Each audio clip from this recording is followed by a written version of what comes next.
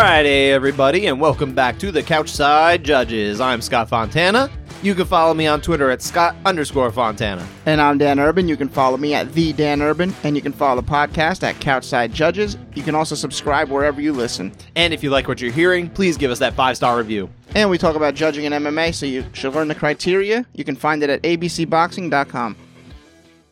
So, Danny, we're back in business again with another pay-per-view. Another one, another $70 going to the UFC. Yeah. Or ESPN, whoever gets it, whatever. Yeah, that'll be fun. This one's a good one, though. It honestly, top to bottom, this is a fantastic card. They're like probably every single fight on here. I wouldn't say it's necessarily like must watch, but I don't think we have any like squash matches or anything. Everything is pretty balanced, pretty interesting. I think it might have been Aaron Bronstetter who pointed out that no one's odds are beyond -210 or something like that, yeah. which is like absurd, especially for like this many bouts. I think we're at 12 bouts right now. Yeah, well, I mean, that's only possible because Nate Diaz got pulled. He was probably -1,000 versus Edwards. Yeah, probably that. It's probably exactly that, Dan. Yeah, most likely. I know you're a big 209. Gonna change the area code around here. No, I don't think we will. We'll stick with what we have up in North Jersey. But, you know, I actually am kind of also excited for the fact that we get a little bit of a break from the torrid pace of the other shows that have been going on. You know, PFL is back on break until June. Bellator, they're taking a break until next week when Cyborg fights again. That'll be interesting. But it's all UFC this week. There's no one championship either. It's you know, as far as the major shows, this is the only major show, and it is a major show, which is great. Makes it a little easier to budget my time. Yeah, it's gonna be able to tune in, not get burnt out. Yeah, I mean, you know, I don't want to say I like watching the fights. I do, but man, it's a lot. It's a lot. But Dan, you know, obviously the headliner this weekend is Michael Chandler against Charles Oliveira. They're going for what is now the vacated lightweight title. Used to belong to Khabib Nurmagomedov. Khabib retired a while ago, but the UFC finally accepted it recently. So now they're moving on after all this time. Just in general, like we'll go deeper into it later, but like, do you think that this was the match to make as far as the two to put together for the title? I think so. I think Oliveira definitely deserves it. I think Poirier deserves it, but he wants the money fight in Conor, and I don't think you can put Poirier as the title fight because Conor doesn't deserve the title shot. Correct. So if he's going to turn down the title because he wants the money fight, then you gotta have a belt on someone else. The only thing that I would say is I feel like if you're really putting together the two most deserving guys, when I say deserving, I would mean the ones who we would take most seriously as the number one lightweight on the planet. Beyond Poirier, who, again, he made his choice, and that's fine. He chose the money, and he should. I think it would probably have to be Gaethje has to be in there. Justin Gaethje, I think, should be on this one. Gaethje, wasn't there something with Gaethje, though, that he didn't? I'm unaware of it. I mean, look, he's coming off a loss, so I understand that. It definitely is a better look to put two guys coming off of a win together, but I still look at Gaethje as, if it's not Poirier, I think it's, realistically, the match that I want, if it could be anything, is Gaethje against Poirier. That's what I want for the title. It's rematch, I believe. But I think that's what we needed to crown the number one lightweight on the planet. Maybe we do get that if Conor pulls out the win. Maybe, but that wouldn't do the same job. It wouldn't, no. But I mean, maybe Gaethje's number one contender or he gets the winner of this. I don't know. Who knows? A lot to be filled in. There's a lot. Look, the lightweight division has been a mess in the sense that there's a lot of backup and guys who've been waiting for their shots and things because the belt has been so lightly defended over the last several years. But it also created a scenario where you almost can't go wrong with whoever you put together in there for these fights. So I like this fight. I'm happy with it. It's just if I could do it, if I was Dana White and I could do whatever I wanted, I would put those guys together. That and it would be for the title. But again, a lot of factors. I have no problem with it. Yeah, I'm excited Oliveira gets a shot. Most definitely. Oliveira, most definitely. I would say, actually, I would rather have him in the title fight over Michael Chandler. Again, no offense to Chandler. I just think Oliveira really he's earned it in the cage with this winning streak he's had. It's amazing. Maybe Bellator took this week off so they can cheer for Chandler. They most definitely are cheering for Michael Chandler because they're going to, as Chandler actually told me himself, promoter's going to promote. They're going to use this as fire if he wins to be able to say, hey, great job, Michael Chandler. You're a homegrown talent. You know, you did obviously lose your belt in our cage to our champion, Patricio Pitbull.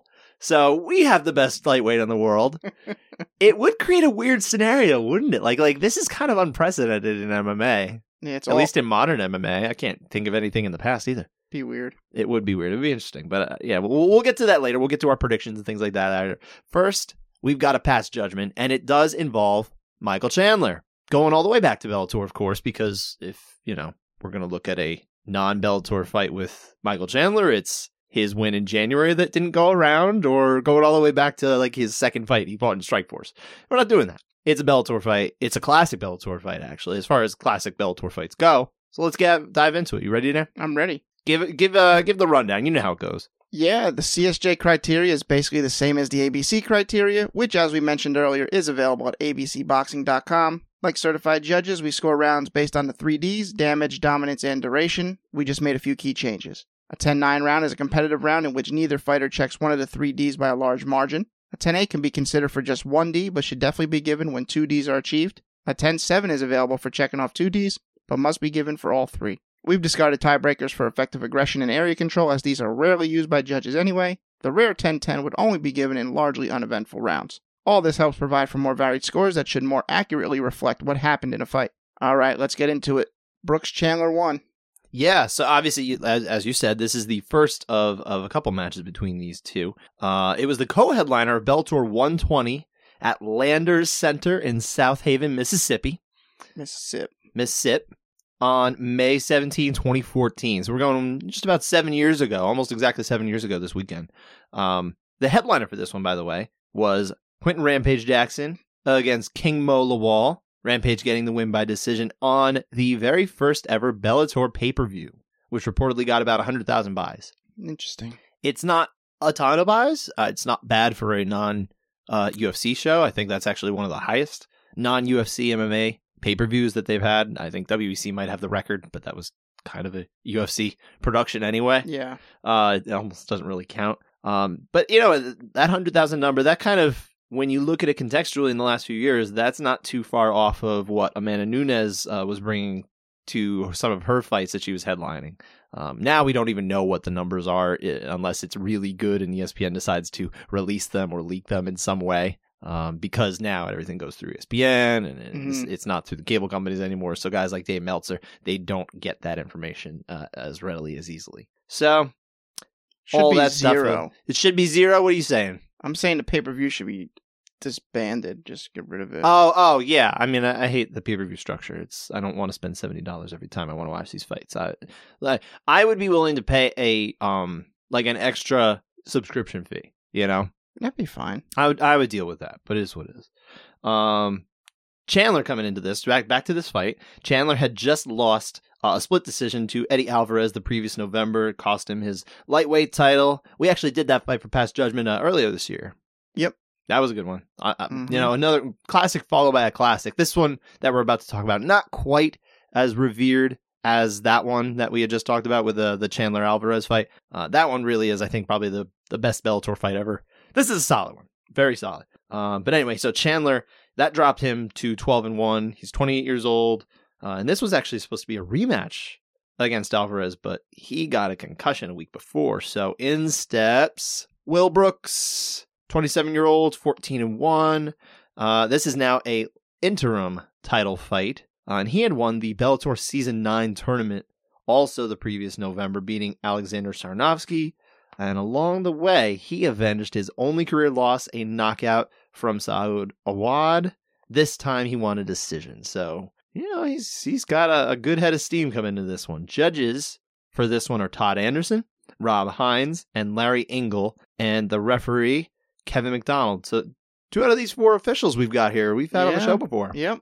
Excellent. Right on. So Dan, let's dive in. Round 1. What is happening here, sir? Chandler, good work from the top.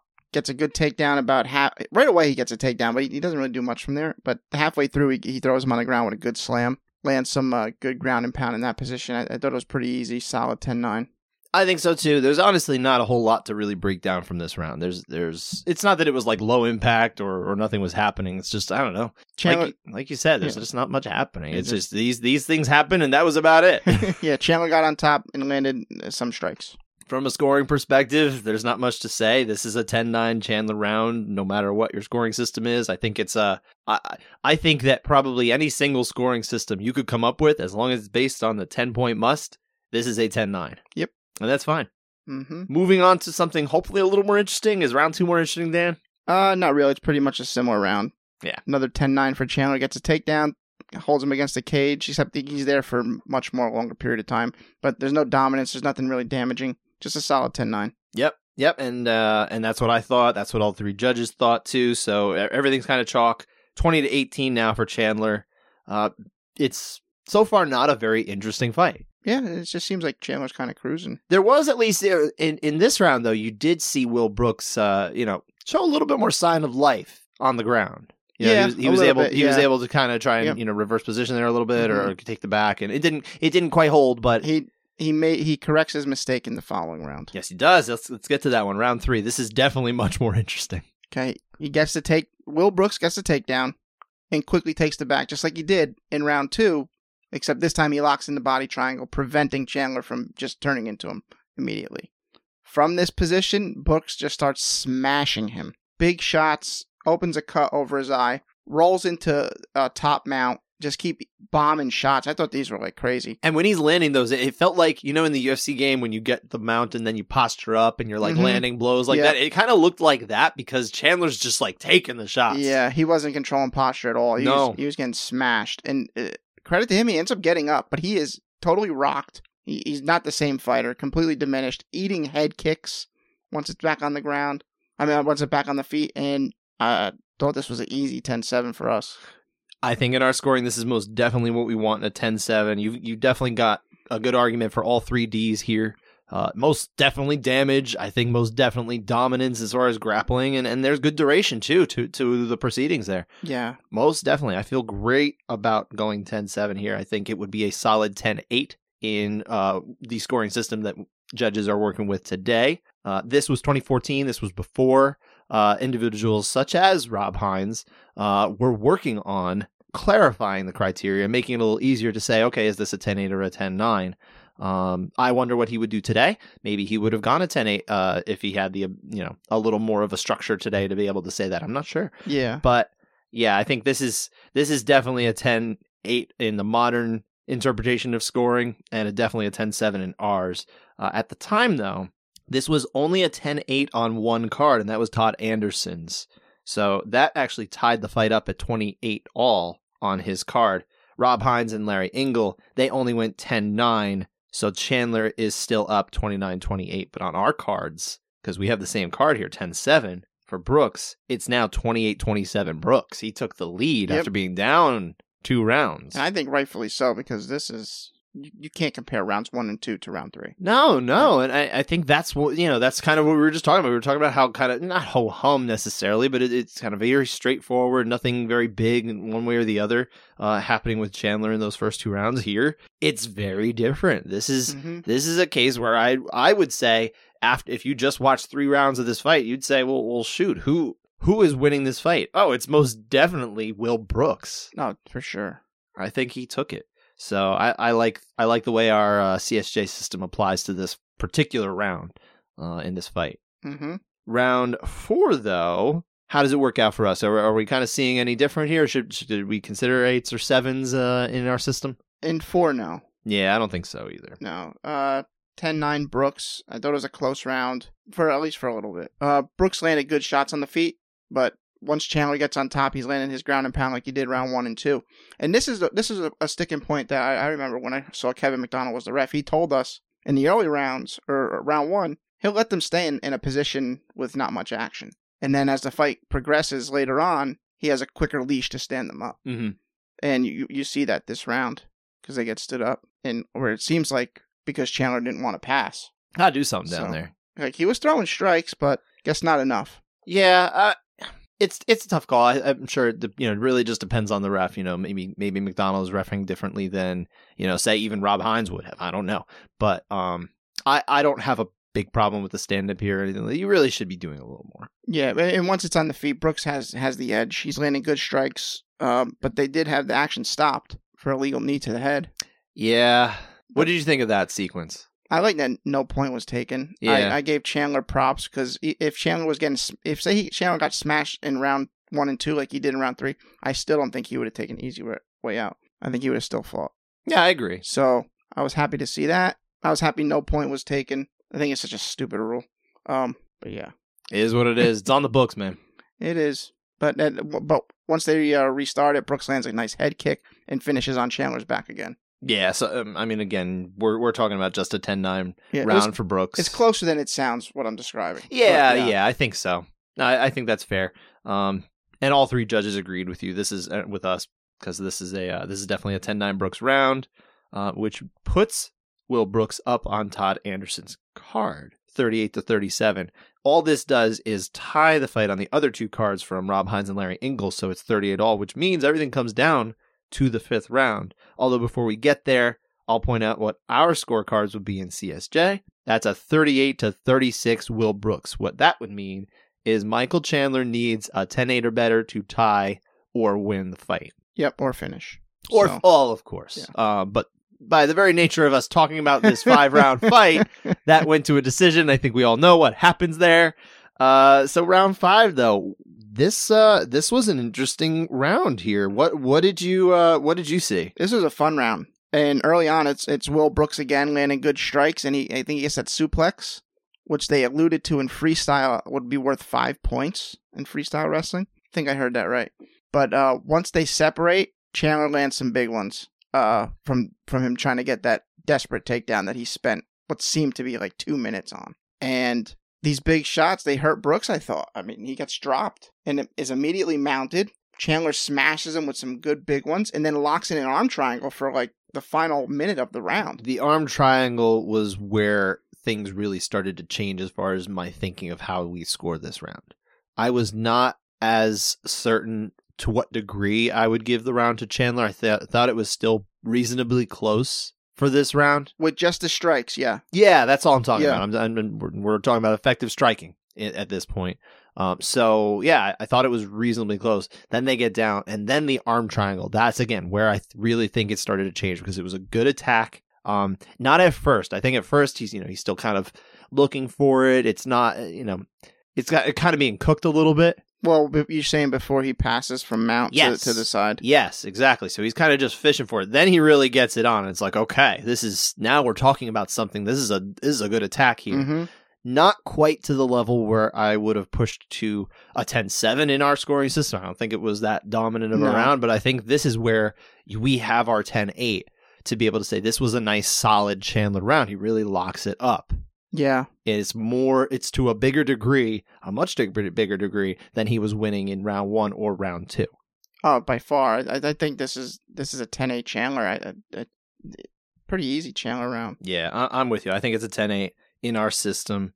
Definitely, I would say 10-9 if it was ABC. Yes. I still would not have gone all the way. I don't think it would be right to do that. Be a little too quick trigger on that one. That'd be a stretch. So, it would be, but I think it's a very solid Chandler round in my eyes. So that, at least on our card, because we have the same card all the way through, every round the same, we are looking at a 46-46 draw. Yep, and CSJ criteria, that means we would have done the world of MMA justice by not having an interim champion crowned. Yay! So I didn't even think about that. That's good. But that is not how it went down.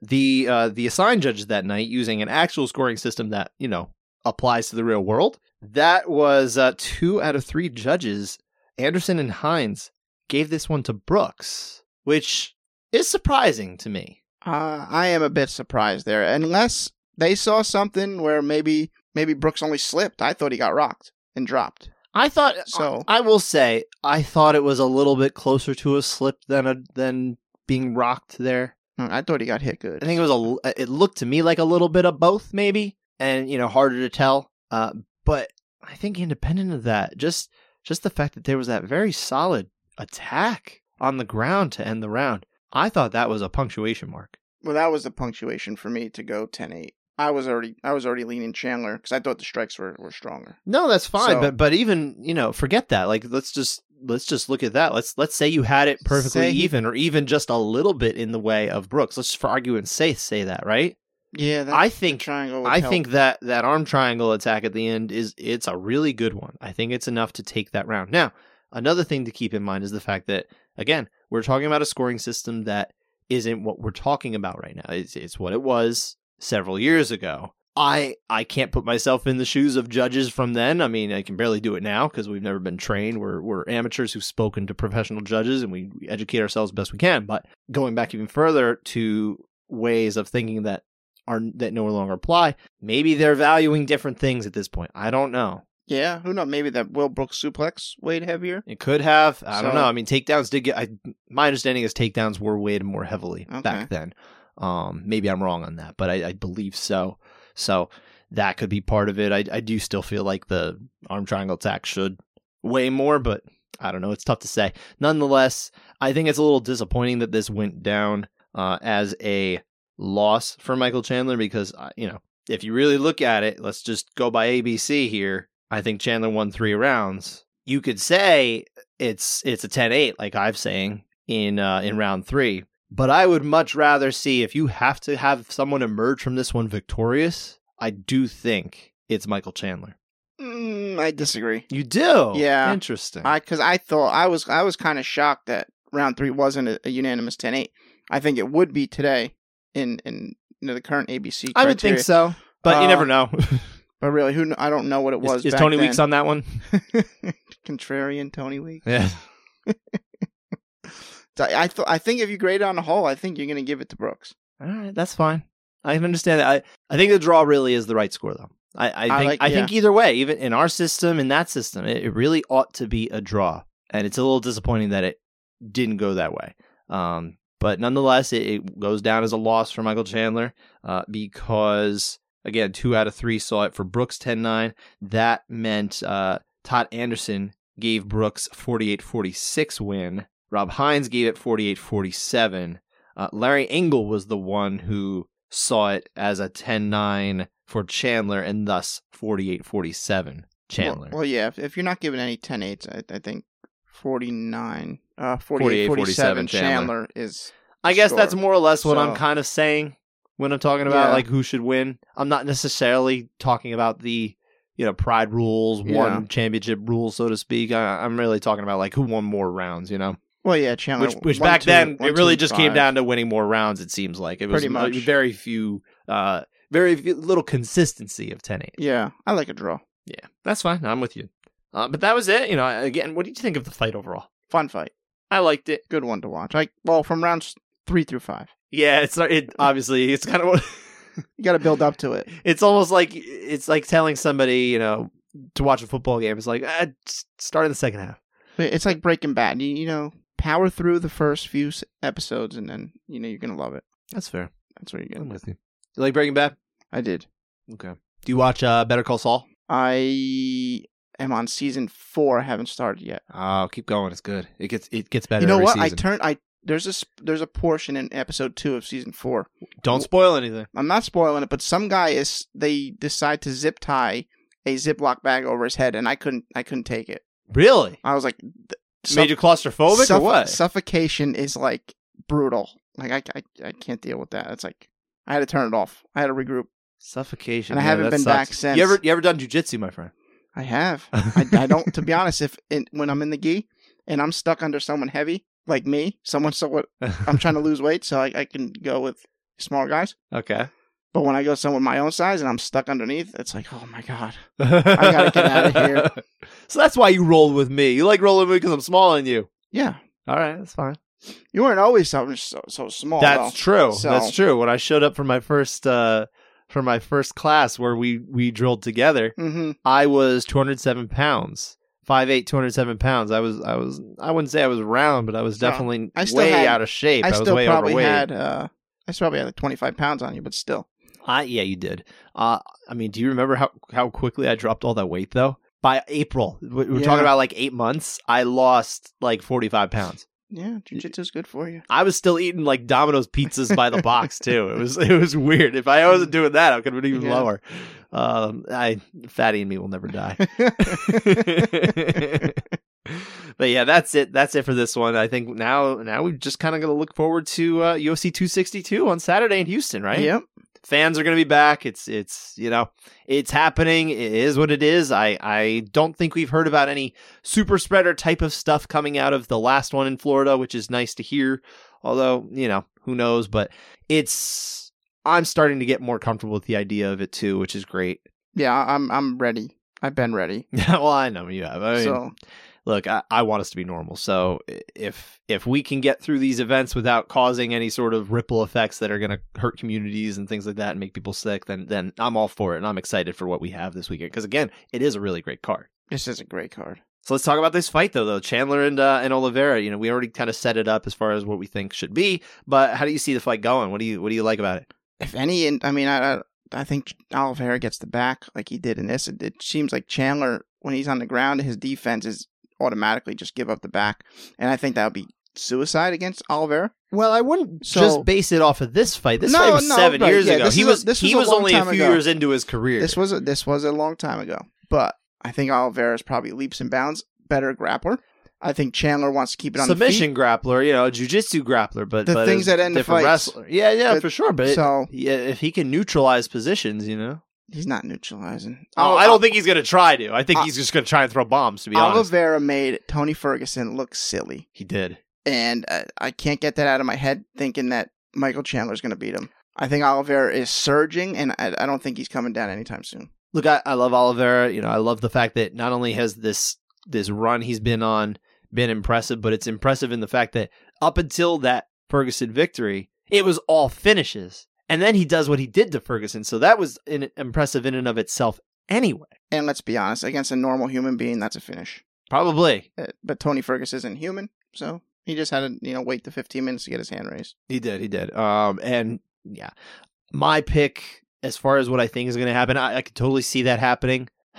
I am starting to really believe, though, that Chandler is going to be such a force early on, and it's going to be an overwhelming force, and I think he's going to be able to take it to Oliveira and get him out early. I do. Wow. If he can't get him out early, I don't think it's going to be a very good one for Chandler. I mean, he obviously isn't known to have the greatest of gas tanks. How many rounds you give him that he has to do it by? I think we do have a motivated Chandler. I think we've got probably someone who realizes what opportunity this is and probably has made sure that he is in the best ability that he can do. But I'm going to say he better get it done in 2 or 3 rounds. Okay. I'll give him that much. I don't think he's going to be like an Anthony Rumble Johnson 6-7 minutes or Conor McGregor kind of same deal. I think he's got more than that. I think he's capable of digging deep too. Conor showed that he could do that too against Nate Diaz. Mm-hmm. But Nate took that round off. I don't care what anybody says. Nate took that round off, and he had him on the ropes, and he let him back in. Have we done that one for Past Judgment yet, Dan? I don't know if we have. We got to look that up, because I feel like we got to pull that out before Conor fights, right? Or before Nate fights. Nate's back in. There's so many Nate fights we can do, I'm sure.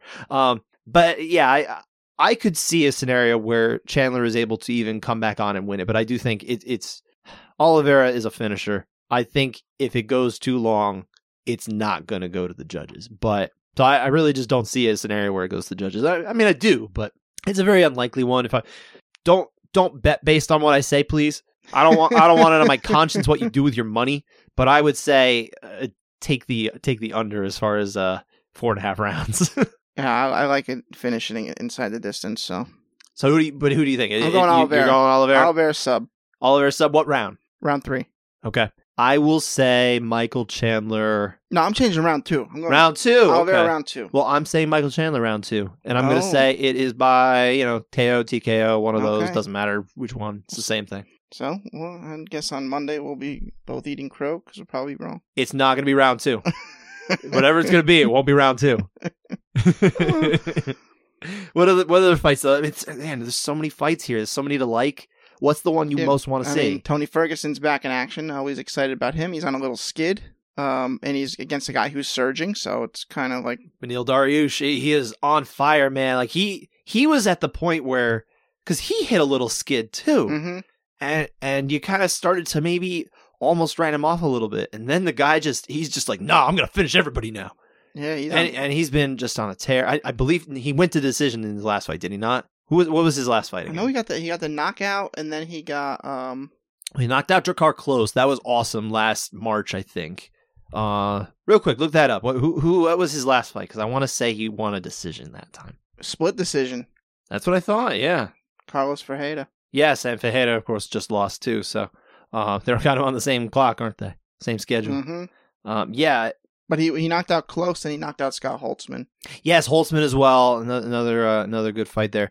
I like that Dariush has worked his way back up to a fight with Ferguson. Although Ferguson, you could say he's kind of working his way down too. Down to that fight, yeah. I'm excited for Tony Ferguson fight because he's always interesting. But these last few fights, he just hasn't looked the same Tony Ferguson that we're used to, and you almost wonder if maybe he's just kind of on the way down. It happens, and it's usually abrupt. And it's been a long, he had a long road, a long time that he had to wait to get a title shot of any kind, even the interim title shot that he got and won.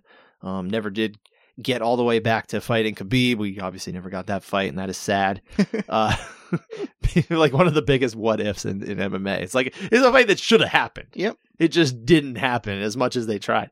I'm going to go with Beneil Dariush here. I actually think he's going to win. I think he'll win a decision.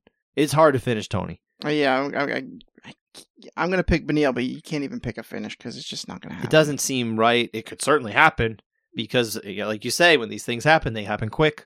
I mean, and they're usually not very expected either. So Justin Gaethje finished him, but that's just because Herb Dean was like, okay, you've taken enough of a beating. It's not like... And rightfully so. Yes. Herb Dean did the right thing. Great stoppage, but it's not like Ferguson was out. He would have kept going. Yeah. So... Yeah, he's kind of a zombie. The American zombie. Actually, Korean zombie's a different guy. Donald Cerrone and Ferguson were on last night on ESPN late at night. Yeah. I guess I can't sleep now because I got to watch this fight because it was awesome. All right. But that was his last win, and he looked great.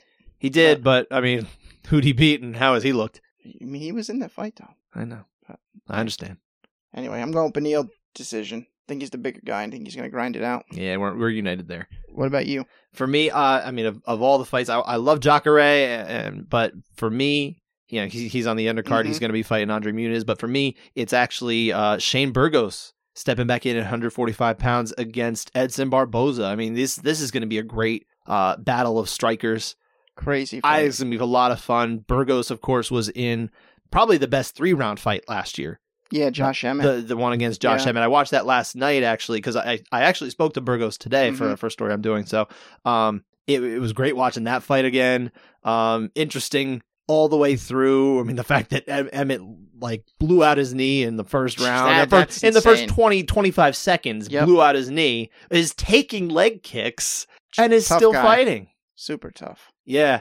The one thing, actually, Burgos told me about that is he wishes he had adjusted more to what happened, the events of that. He wasn't aware. I don't know if he necessarily was unaware. I think he just didn't adjust enough to that. Okay. Although he was throwing kicks, so I mean, it sort of looked like he was doing something. I think he was aware of it. I think he just didn't adjust. But against Edson Barboza, that's another kind of striker, but it's going to be a fun fight. Who do you like in it? I'm going to go Burgos. I'm also picking Burgos, and I think I'm going to pick Burgos by 3rd round TKO. I'm not going to go with a finish. I'm going to go Burgos decision. Okay. And probably fight of the night. The funny thing is, Burgos, of course, is the 145er that we know of. And then Barboza, of course, only came down to 145 last year from 55. Obviously, we had a very long time up there. Ige. Okay. He also won. He beat Makwan Amirkhani. That was at 45 too? Yeah, okay. Yeah. That was when they were talking about Amirkhani. He's like, I know I can beat Barboza. I want this fight. He requests this fight. And then he just looked completely out of his depth. That's right. That was such a goofy call out. Like, man, what are you doing there? But Barboza, I don't know that he's necessarily bigger than Burgos. I'm not sure. I don't think he necessarily is. Burgos is a big 45. He pressures well too. So yeah. And that's where we've seen Barboza have the biggest problems too, is the fact that he just gets pressured. He's kind of on the defensive sometimes. They crowd the kicker. And I think Burgos is more than capable of doing that. Yeah. Shane Burgos decision. Finish. 3rd round TKO. Maybe I should call it out like Dom Cruz. I'm going to go Shane Burgos by split decision. I think this is most... You know what? That fight was a majority decision for sure. One of these judges must be required to give a draw, and the other two will get... What a goof. Yeah. I'm just going decision. You can't even pick... How do you pick a split decision? That's so crazy. Dominic Cruz is very knowledgeable about the in-cage happenings when it comes to technique, not about judging or officiating. He has no idea. He's completely out of his depth. I'm sorry. He just is. He has his own criteria. It seems mostly rooted in boxing, but also the late takedown. Yeah, but as we mentioned, we're back in Texas, so Texas judging is notorious, is not? It is. Well, here's the thing: because it has this reputation. I said, okay, you know what? I really want to investigate this a little more and try to understand kind of how things work in Texas. So what I was able to find just kind of through researching and looking at documents that are available on the Texas regulator's website is that, and you can browse all the results of everything like that going back all the way to 2019. So one thing I kind of learned is that in Texas, it's kind of regional based on which officials they'll use, because Texas is massive, obviously. It's a big state. It's not like they don't have let's pretend it was like Dave Torelli in New Jersey. Like, it's not a big deal for Dave Torelli to work like a show in Newark, for example, and then go all the way down to Atlantic City. That's not that big a deal. If, let's say, I don't necessarily know which judge is based in Texas, but let's just pretend for argument's sake that it's also Dave Torelli, who's not. But let's say Dave Torelli he lives in Houston and he works a Houston show, but then there's one in Dallas. That's a long way away. It's like several states away if it was up in the Northeast, I guess. So they tend to use the same officials regionally. So Houston has their same guys and gals that they almost always use. Dallas, same deal. San Antonio, Austin, they kind of have their same deal as well. And that's kind of what we see here. So Houston judges are a particular group, right?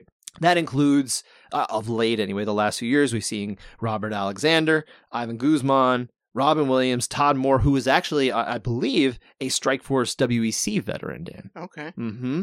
And Joe Solis, who, as we all know, took a lot of heat the last time UFC was in Houston last year. Yep. Aaron Bronstetter, just to review, he broke the story about how Solis didn't disclose to the commission his ties to Trevin Giles' coach Eric Williams, and then judged a Giles fight, scoring the fight for Giles. Somewhat controversially in the eyes of some people watching. We should watch that fight again, I think, before we go crazy about it, because we've evolved in our understanding of the criteria since then. So it's hard to even base it on what we thought at that point, I think. But not saying anything nefarious happened. I'm not saying it was negligent as far as the way Solis judged the fight, but it was completely negligent in my opinion, based on that report, that he didn't tell the commission of the ties. Like, I'm sorry if you don't think they're relevant, mention them, because maybe they just don't assign you to that particular fight. There were enough judges, officials working it. It wouldn't have been that big a deal, right? Absolutely not, no. So I think that was handled poorly. I hope if for some reason he is also staffed on this one, which, I mean, he very well could be, I hope there's a little more clarity given to the commission about this situation. So we'll see how it goes there. Yeah. We'll see. But, Houston does bring in, really anywhere in Texas, they bring in at least a couple traveling judges. They don't go as heavy as some of the other states like Florida or California or New Jersey, New York, any of these places. So what we've seen over the last couple shows, last year, it was Marcos Rosales and Chris Lee. A couple years back in 2017, it was Sal D'Amato and Jeff Mullen, who Mullen is now, he's with the Nevada Commission, so he wouldn't be judging that, of course. But, think it stands to reason that any combination of two of Marcos Rosales, Chris Lee, Sal D'Amato could be there. Hopefully all three, because then we don't have to have a local judge staffing the title fight, which is what we had last time. Are you saying that would be a guarantee, them three on the main? That would be nice. I don't know. I don't know what Texas would do. Maybe they wouldn't do that. I mean, Joe Solis did Reyes and Jones. Right, but again, that was a situation where they only had two traveling judges. Okay. So were the other two on that fight? I don't know. Excuse me? No. What do you mean the others? Yeah. Both Rosales and Lee were on the Jones fight as well with Solis. But Yeah, there were 2 title fights that year, right? Okay. Mm-hmm. And one of the 2 local judges that they had, because I believe it was only Chris Lee and 2 local judges, or excuse me, Marcos Rosales and 2 local judges. I'd have to double check that. But one of the judges was Joshua JJ Ferrara. He goes by a couple things on the sheets that they use, right? He was assigned to that one. He's only judged like a handful of fights outside the UFC going back to the start of 2019. You know, he works as a ref a lot of the time. A lot of these guys kind of do double duty. He's worked a lot of UFC shows even before that. Like he's got, you know, going back to, you know, I think almost 10 years on MMA decisions. We've seen a record of him. But if he's not judging these fights lately, I mean, even on the local level, like he's someone who, if he's staffing this event, I would hope maybe it's as a referee, or at least if they're going to put him on to judge, hopefully just, you know, on the lower part of the card and hopefully not the title fight. Yeah, well, I guess nothing against Judge Ferraro. I'm not familiar with any sort of discrepancies that are big problems involving him, but it's just the lack of action as far as judging. You know, I'd rather, because they have more rounds and more judges, or more fights judged lately, someone like Robert Alexander or Ivan Guzman or Robin Williams. These are the guys that if they're going to use local guys on the fights, especially the top fight, I hope it's one of them. I mean, you kind of want someone who's been in the swing of things. Yeah. For especially such a high profile fight. And it's been a weird year plus. Fewer events happening. I think they're starting to get a little more normalized down there, of course, but you got your guys local. You know, the local guys need to get rounds. They need to get experience at the UFC level. That's fine. Just let the ones who do it most of the time, I want them on a title fight deciding it, because it just makes more sense. And I don't know how many people are going to be like, well, Chris Lee, da, da, da, da. Chris Lee is an experienced quality judge. And if you feel like replacement level judge is better, fine. Let's see what we get. But I feel I have a lot more faith in Chris Lee. I just do. Me too. And that does it for this show. We'll be back on Monday to break down all the action from UFC 262. Hopefully it'll be more about the action and less about the rounds. Hopefully we go nice and smooth and Texas can redeem its reputation with everybody. I don't think we've ever had a unanimous card. No, we haven't. It won't be this week, but hopefully it won't be too many, or at least it'll be, you know, a couple easy rounds, right? Yeah. All right, that's it, everybody. Take care. Enjoy the weekend, and I'll catch you next week. Yeah, thanks for listening. Take care.